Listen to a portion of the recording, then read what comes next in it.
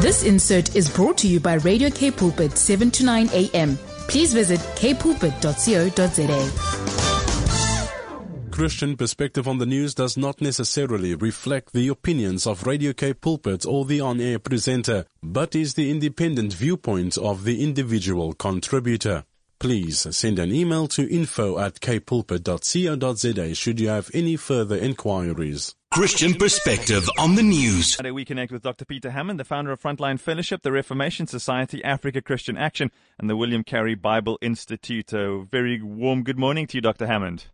Good morning, Brad. Life begins at conception, and the sanctity of human life is an essential article of the Christian faith. The Bible makes it clear life begins at conception. We are fearfully and wonderfully made.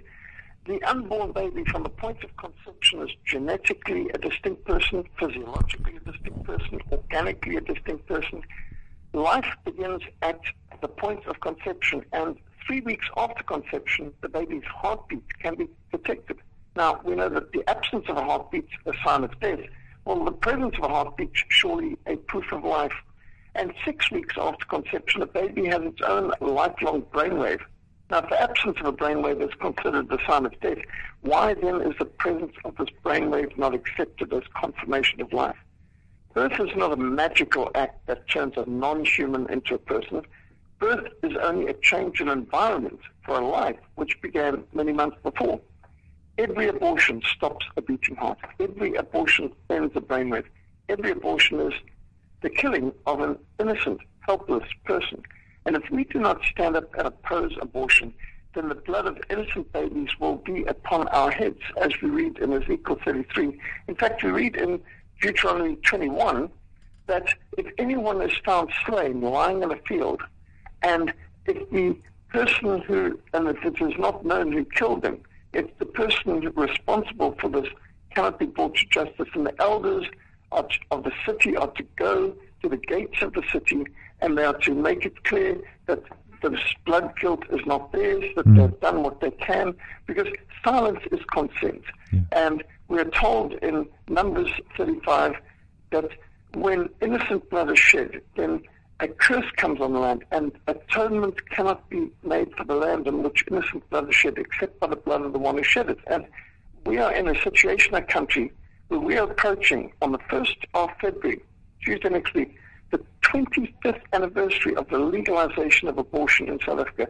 And in these last 25 years, incredibly, horrifically, 2 million babies in South Africa have been killed legally, in most cases with taxpayers' money, in the last 25 years, in the last quarter century. And every year, since the 1st of February 1997, Africa Christian Action has organized and led a march to Parliament, a march for life, a National Day of Repentance, symbolic repentance service, prayer vigil at the gates of Parliament, in order to make it clear that we are not silent, and we want to speak up for those who cannot speak for themselves.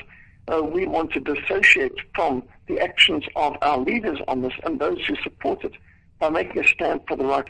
Now, in the Westminster Larger Catechism, under the duties required in the 6th command, we read the duty to preserve our own life and the duty to preserve the lives of others, and to deliver the poor and the needy, to free them from the hand of the wicked. And under the sins forbidden in the 6th command, do not commit murder, it includes everything from neglecting or withholding the lawful and necessary means for the preservation of life, and the importance of seeking to protect the innocent.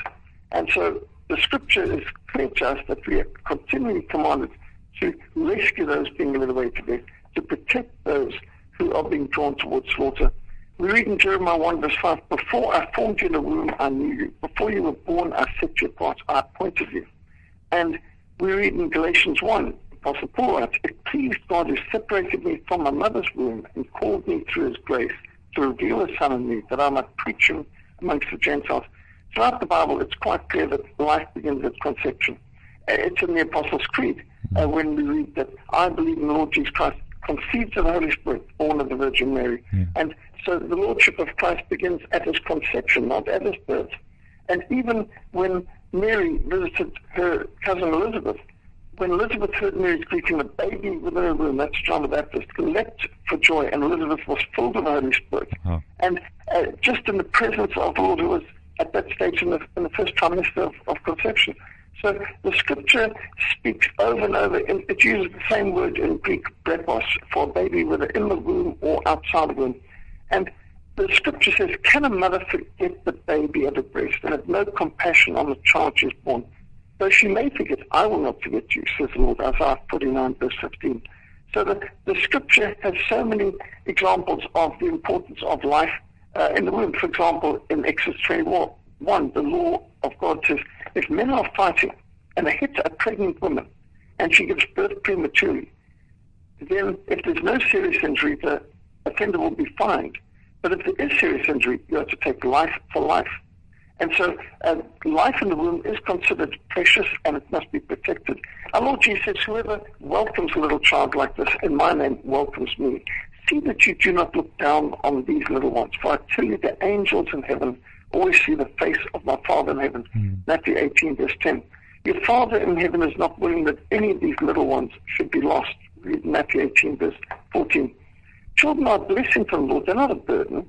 Psalm 127 says, children are a heritage from the Lord. Children are a reward from him.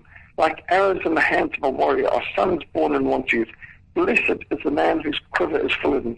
They shall not be put to shame when they contend with the enemies in the gate. God is the creator. Preborn babies are precious. Life is precious. Murder should be severely punished. Abortion is the modern equivalent of child sacrifice. And just as God's people opposed Pharaoh's decree to murder newborn babies in Egypt, as we read in Exodus 1, so we need to be protecting preborn babies from abortion today. Just as King Herod sought to murder the babies in Bethlehem in Matthew 2, so abortionists are attempting to butcher babies today. And so we are told, speak up for those who cannot speak for themselves. And this year, on the 1st of February, Tuesday next week, will be the 25th anniversary of the legalization of this disgraceful legislation. And for this reason, many Christians who respect the sanctity of life will be observing this Sunday, Sunday 30th, as a day of prayer and repentance for the National Center of Abortion. And Africa Christian Action is providing resources for pastors who want sermons and Bible studies on the sanctity of life. For Sunday, people go onto christianaction.org.za. They will find many good resources, audios, videos, materials, PowerPoint, studies and scriptures and everything needed in order to educate people and involve people in making a difference and speaking up for the right to life.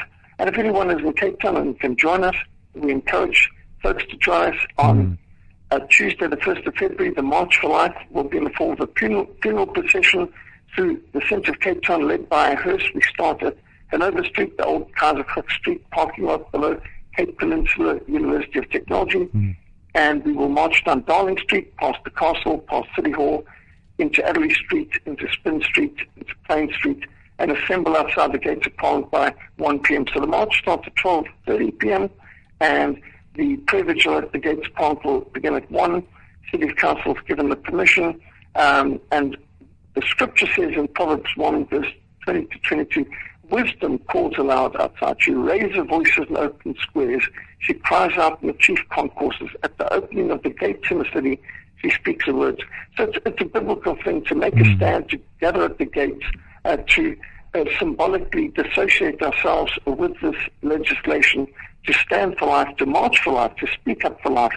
And if anyone wants more information, please contact us at info@christianaction.org.za or visit christianaction.org.za on the website and see about the Sanctity Life Sunday and March for Life.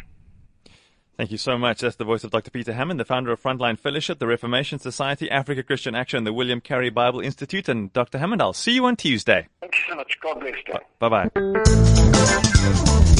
This insert was brought to you by Radio K Pulpit, 7 to 9 a.m.